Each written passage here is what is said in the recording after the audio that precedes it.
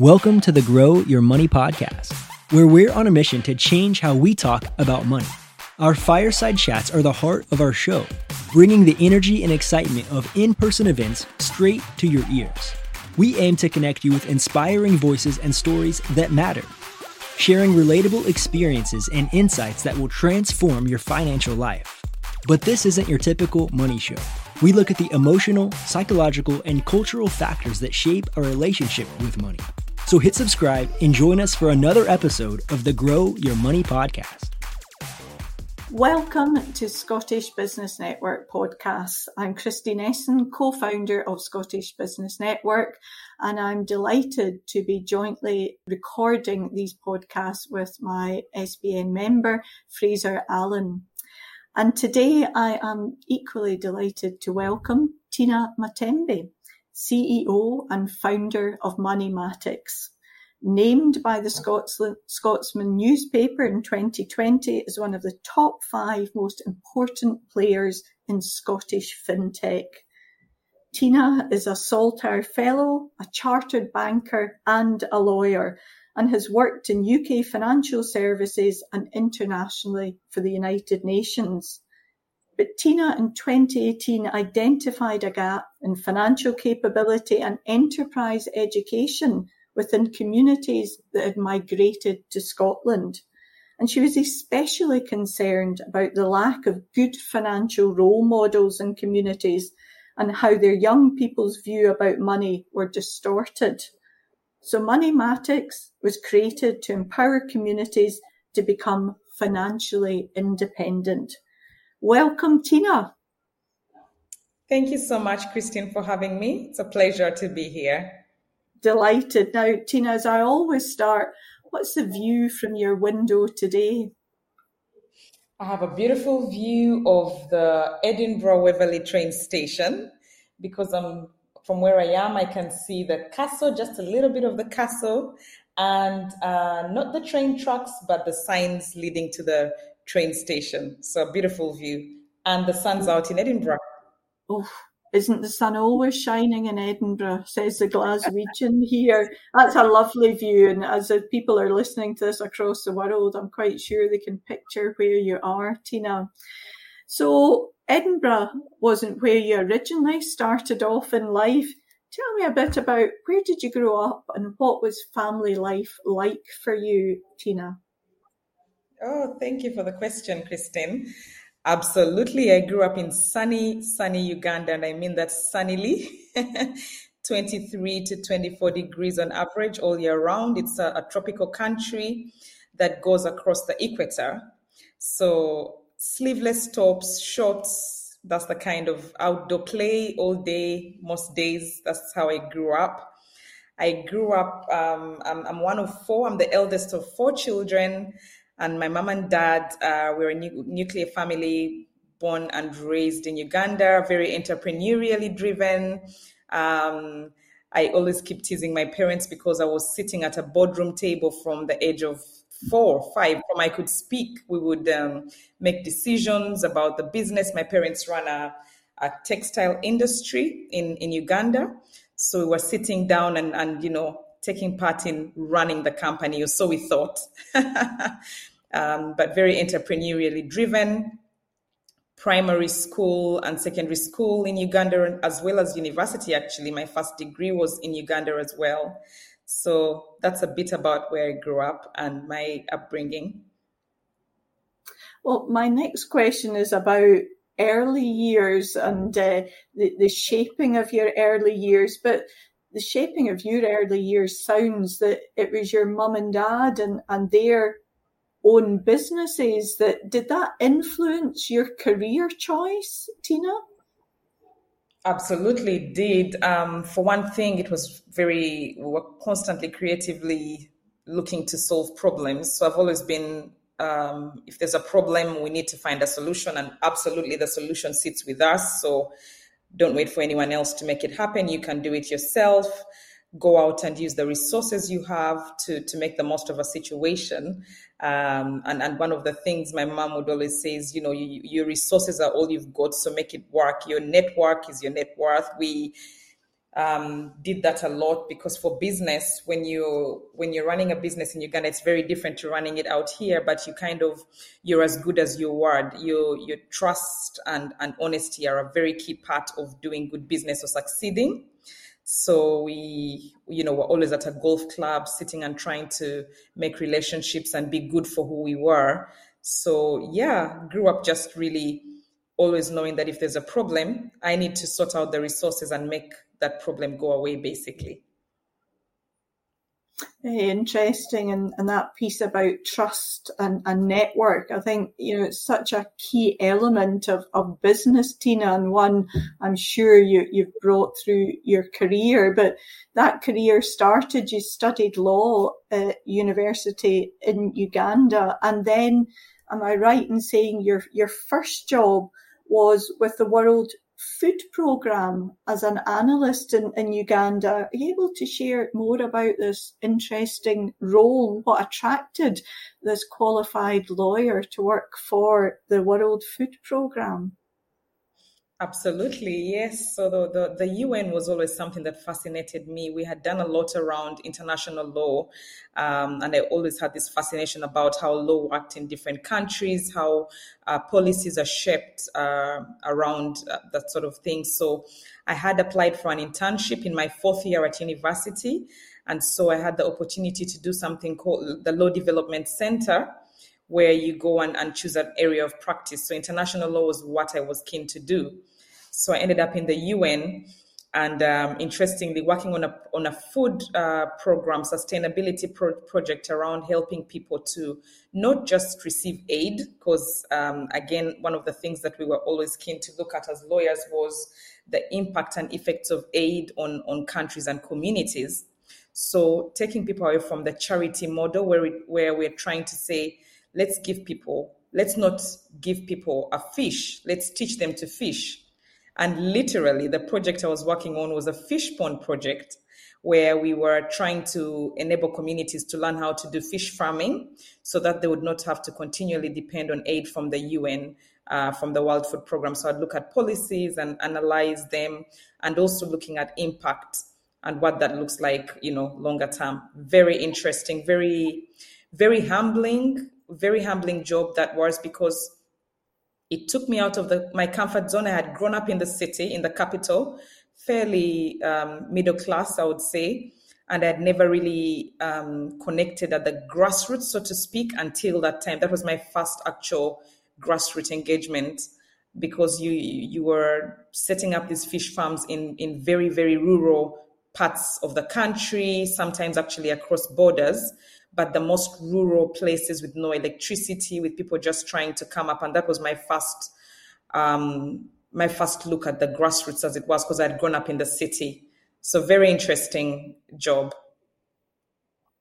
Absolutely. And I can already see, because I know how this story develops, Tynah, but I can already see that grassroots level of working has impacted on you in your career later on.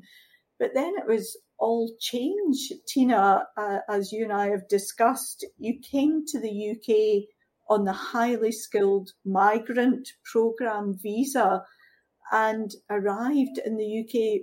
Tell me a bit more about that visa, and what was it that attracted this lawyer with this great work experience today? What attracted you to that visa programme? So interestingly and funnily enough, it was on a whim, first of all. When my husband had proposed to me, I had told him one of the key things was we were going to have try and raise children outside Africa. That was just this thing that was just a joke at first. And then we put our CVs online. My husband is an accountant. His background is accountancy, and he's a pretty good accountant as well. So when we put our CVs online, he got headhunted by a recruiter, interestingly based in Edinburgh, who was keen to have us come up. And so we had to find a way to come through, and there was this highly skilled migrant program, which was basically attracting professionals who met a certain criteria to come out here on a 2-year visa. And after that, if you are meeting the points and earning the amount of money that the visa required, you could stay on for another 3 years. And then we had the choice to become permanent residents. So that's the very uninteresting or funny way we came. So applied for this highly skilled migrant visa and came initially hoping to stay in London. But all the work, and I keep teasing Andrea and saying she must have had this up her sleeve when she had hunted us. She knew she wanted us up in Scotland where she was, but she had eased us into it to say, oh, London's fine, but, come and try out Scotland. And of course, when you come to Scotland, we just could not justify going back down to London. So that's how we ended up becoming properly Scottish. Oh, and we are so blessed to have you here, Tynah. Absolutely. And I'm so delighted that the joys of London didn't detract from coming to Scotland. But again, as you and I have discussed previously, it was a challenge for you, understandably, arriving in quite a different culture. And you found some challenges there at the beginning in struggling to connect with communities in Scotland. Now, you've a very interesting story to tell about how you engaged with the Ugandan diaspora here in Scotland. Can you share a bit more about that, Tynah? Absolutely. So when we came and settled here and got jobs, we started working. I was working for a bank, and my husband was interestingly working for the same bank, for the Royal Bank at the time, but doing very different roles. It was awesome. We were, working, but we didn't know anyone in Edinburgh or Scotland. And what I found very interesting was that work and home life or outside work life was very, very different. Typically in Uganda, you make all your friends at work or school. You've grown up you've gone to the same schools. I was in a couple of boarding schools, where you have a friend group already made for you. And here we were trying to make friends at the workplace, and would invite people to come home for a coffee, and no one would agree. Everyone would find it strange. They want to stop either at work or go to a pub. And for me, a true invitation of friendship was having you come to my house and cook a meal, and then you invite me to come to your house. Let's see how we live, that sort of thing. So I'd get very offended when no one would ask me to go to their house. It's like, how are we just at work and we're smiling and laughing, but it doesn't go any further. It's crazy. And so we had that yearning and very deep loneliness for several years, actually. We had a daughter, and it was just us. Our parents came over to support us with that, but we never had any real deep connections. And one day, our daughter was 1, so we'd been here about maybe 2.5 years at this point, and we're in the Asda car park in Livingstone, trying to go and get our shopping, and I'm putting the child in the trolley, and I see my husband running off in a direction, and I'm like, yep, he's lost the plot for sure, because I don't know where he's going, but he's going really quickly. And about 20 minutes later, he comes back to the car park, to the car where I'm still stranded. He's gone off with the keys, mind you, so I can't leave the car. I'm with the baby in the car park. He's run off. I'm doing it to call the police. Has he gone mad, And he comes back with a couple. And what had happened was he had a lady speaking a dialect from Uganda called Luganda. It's a language from Uganda, and he hadn't had the language in 2.5 years. So when he had the lady talking and she was walking towards the doors, he literally ran after her. He was like, I don't care who you are. You have to know that I'm from Uganda. How are you doing today?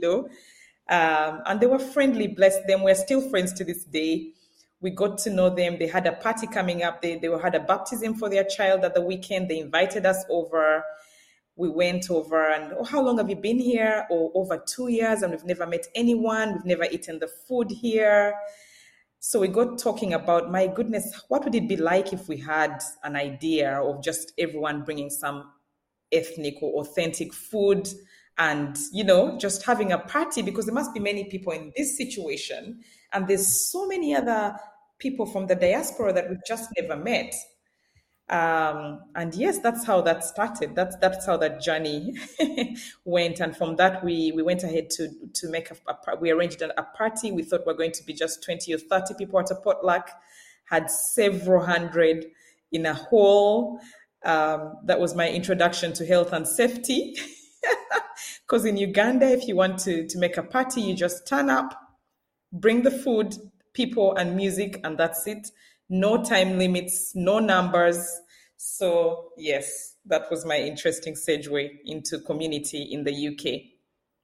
And I think that is such an important story because in a very small way, I had a similar experience moving from Scotland down to London. And you're right, when you're only meeting people through work situations, and particularly here in London, where everybody is spread miles around, that it may seem a small thing to people who've only ever lived in their same communities or upbringing.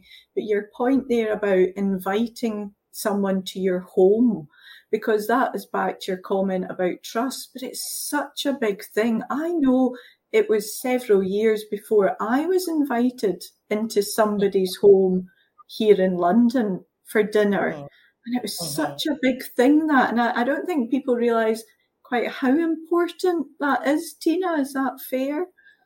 Absolutely, absolutely, because it's and especially where it's a sign of, yes, I've accepted you, you're welcome into my home, and never having that invitation just makes you feel not outcast per se, but on the fringe of society. Yeah. Oh, I completely empathise with you, Tynah, there. But you built this community. Meanwhile, you and your husband were working your careers in the financial services at RBS. But another idea was running alongside that, Tynah, Passion for Fusion. Can you tell us a bit more about this initiative? Absolutely, yes. So that springs on from the story with when we had the food at the potluck. We had there's a Ugandan Independence Day. It's usually the 7th of October, the 9th of October.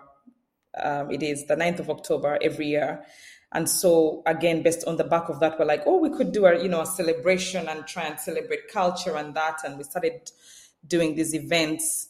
And because we were the ones that had done the event, the first time, everyone keeps looking at you from the community. It went really well. We had a lot of dancing and music and food and community. So many Africans of different, from different countries all turned up, and it was such a good night. But then the community starts looking to you to solve other problems. Guys, you've done this. You've put the party together.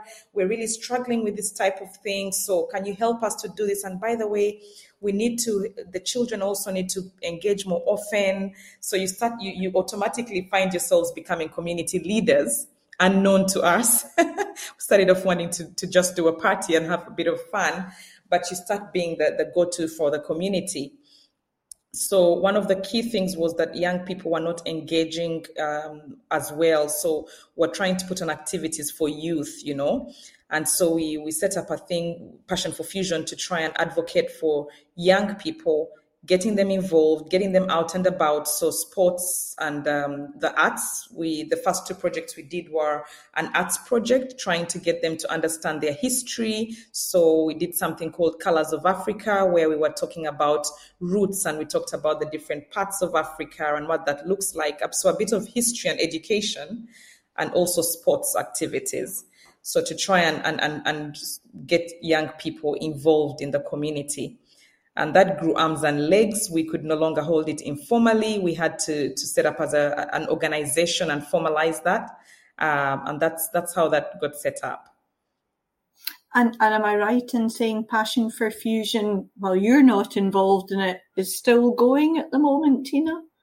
Absolutely, yes. They still run activities for young people, sports activities especially, and the clubs have grown so much. Young people from all sorts of ethnic backgrounds, so it's still up and running. It's going strong, and yes, it's awesome work in the communities. So there you are. You're the professional in the financial services. You're a community leader, more by default than you discovered you were. Passion for fusion is running along. But am I right in saying, Tynah, there was also another idea that you were becoming aware of, which then led to some quite pivotal moments for you, the Saltire programme and Moneymatics moment. What was the journey from RBS to Moneymatics and in between the Saltire programme? Absolutely.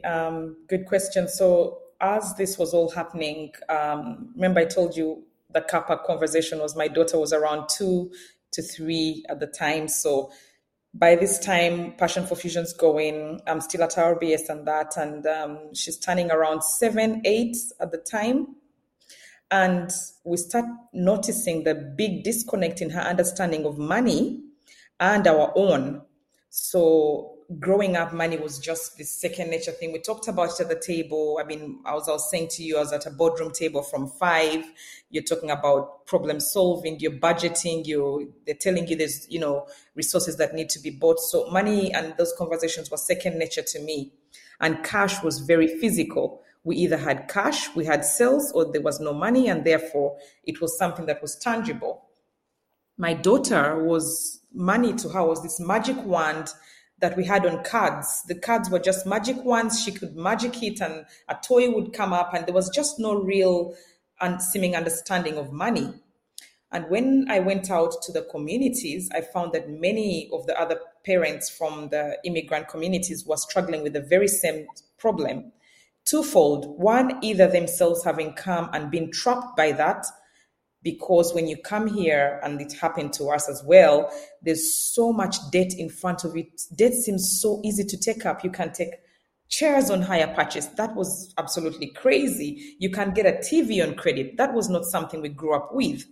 And there's this very different relationship with money and banking that either for the parents that we were chatting to were either had been trapped by that and got into debt, which means they were very heavily indebted and had no way of translating good money habits to their young people, or they just had never had these conversations of money because money was so different from where they were coming from to where they were. So it was a big gap in the market, and we just thought, my goodness, this is serious. We need to be helping young people to understand money for what it really is. Yes, the UK has great advantages. You have more access to your banker. There's more access to credit and that. But hey, it comes with responsibilities, and someone has to know that from an early age. So, that just raised this whole other host of things. And with my background in finance, I was like, this has to be done properly because we are leading on the territory of financial education, financial well-being. There's going to be regulations in place. We need to do this properly. And so what I did then, I was looking for, because I knew how to do business in Africa. I was, put me in Africa any day, put me in Uganda at a heartbeat. I have the trust already. I have the honesty. I have the network. I'll be able to get my way around. I had no way of understanding how to do it in the UK. So I recognized that I needed to tap into my mom's favorite statement, my network is my net worth. I thought, well, I need to create some sort of network here. I need to understand, one, how business is done here. What does trust look like? What does running a business look like? And I need people that can vouch for me. So I came across the Saltire Fellowship, awesome program, got invited to a few interviews for that. And that's how I got involved with the Saltire Fellowship, got a place, and left RBS to go and do the fellowship, because at that point, I knew for sure that Moneymatics had to be something that I could, I had to be excellent. I felt like it had to be excellent for the UK standard. And I wasn't sure that I could translate that with my Ugandan background. So I knew I was good from a Ugandan perspective, but was I good for the UK? I needed to test that. So the Saltire Fellowship, awesome program. It's an MBA-styled practical business leadership program. Went away to the States, immersing ourselves in business, understanding very, very interesting thing that sticks with me till today. I grew up thinking that copying was bad, copying someone is not great. You want to be authentic and original. Well, the saltier taught me that no, the key thing here is to learn from other people around you and see how you can add value. Very different mindset from how I had been brought up. Copying to me was just not supposed to be done. So that was good, very good for networking, good for learning the business language. Again, from a Ugandan perspective, I speak literally. If I don't like something, I'll tell you, no, I don't like that. Here, someone will say that's interesting. That word interesting could mean a million things, and I didn't know this. So very, very interesting and very good grounding for setting up Mathematics. That is a fantastic story. There is so much there, Tynah, but it all gets back to about trust and networking. But I think the message that was coming through loud and clear, and you're referring to how you determined about understanding financial capability amongst youngsters, was within the immigrant community. And yet that is something, as you must have found now, as Mathematics has grown, it's across all levels of society, this that you can just tap in rather than seeing hard cash. Is that your experience now, that it's across all divides and all groups and all ages? Absolutely, Christine. I can't emphasize that enough. In fact, we have now progressed the work at Mathematics to include families as a whole, and we actually do more work with adults and communities, because there's two key problems that happen. One, money not being a tangible thing, when you've been brought up with it being tangible, gives you this false sense of euphoria. You feel like, oh, it's something I can think about tomorrow. So you don't realize how much you're raking up in debt. It's a whole different way of doing things. And that very tap in, tap out makes things so accessible. And that means you become vulnerable much, much quicker. Then there is the whole other thing that we don't even ever realize, that here, most people who are immigrants and coming in here don't realize the impact of the footprint. Everything you're doing is being scored against you. Your postcode affects the amount of money you're going to pay in your insurance. How crazy is that? That your postcode can determine how much insurance you pay. Your postcode sometimes determines whether you're going to have to pay your energy bill by pay as you go or by, a monthly debit card. And that's things that you don't understand. So it's very important to provide education and help people to marry money in the UK with money from where they're coming from. Absolutely key, especially now with the cost of living crisis. Absolutely. I mean, I know your business has been running 2018. Is that correct, Tynah, that it was established? But that's right. There is now even more requirement for all the reasons you've just so eloquently described, because of this cost of living crisis there. Given you're now 4 years into this business, where do you see the business going? Because we are facing into, potentially facing into significant deficit within the UK across all levels of society. We're all facing a cost of living crisis. Has the business adapted and your vision for it going forward because of current situations? 100%. Yes, Christine, you're quite right. So one of the things we've recognized, and a key part of what we do at Mathematics, is understanding that financial struggle is all too real for everyone at the moment, but even more so for people from underrepresented communities. And so our focus is on helping, because there's so many systemic barriers that compound the problem and make preventable vulnerability an issue. The example I was giving you about not being in a system, not having a credit rating, or your postcode, which you probably went and rented a place not knowing how it was going to affect everything, can determine your financial footprint, right? So financial vulnerability is compounded for underrepresented communities who either don't have financial education or circumstantially just cannot be scored the same way as an average person. Then there is also a problem of lived experiences that cause exclusion. So there's a lot of financial exclusion. So what we are trying to do at Manematics, what we've been doing for the past couple of years, is trying to bridge that accessibility gap. So bridging the gap of helping organizations and financial services to understand communities better, while educating communities to understand services better. Because if you don't bridge that gap, you always have financial vulnerability. So to take an example, if I may, I'll share with you that we are going to run a Grow Your Money Challenge. That's the name of the community initiative that we have upcoming.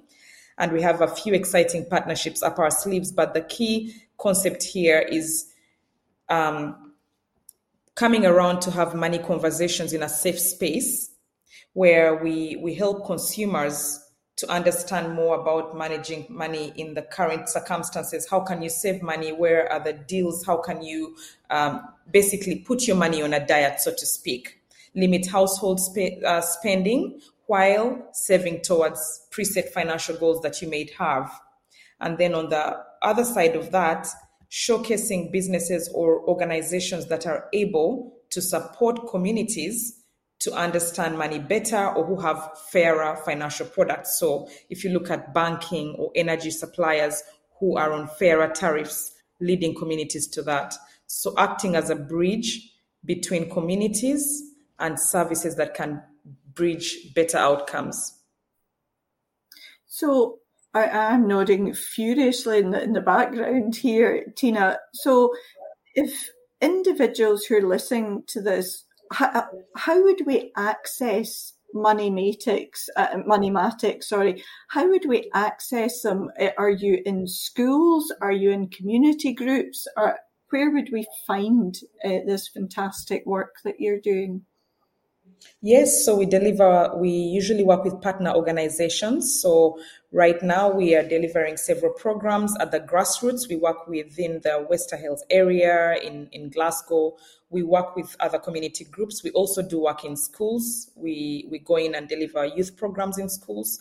The Grow Your Money Challenge is going to be a hybrid of online presence where we give people access to programs, but also in-person events. So we have something coming up on the 17th of November in person. And again, part of that is that whole aspirational interaction between community and industry, bringing them together to discuss things like, how the cost of living could be alleviated at the moment.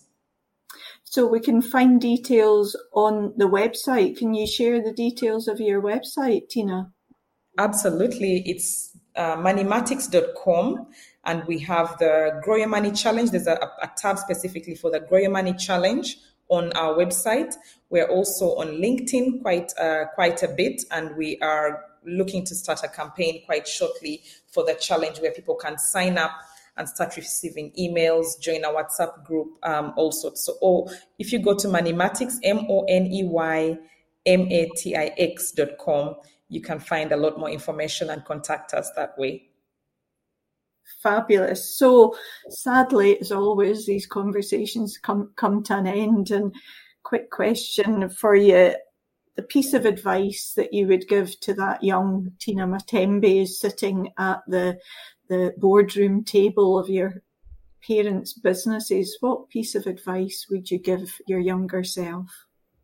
I would not let perfect get in the way of good.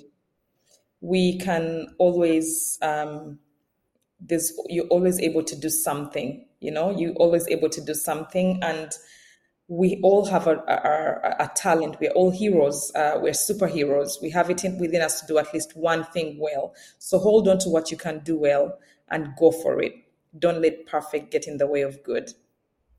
Oh, yet another one that you'll hear me reciting along, Tynah. You're great for these. I'm always indebted to your mother with her comment about your network is your net worth, but that don't let perfect get in the way of doing good. I love that, Tynah. A couple of quick fire questions before we round up today. The first record you ever bought?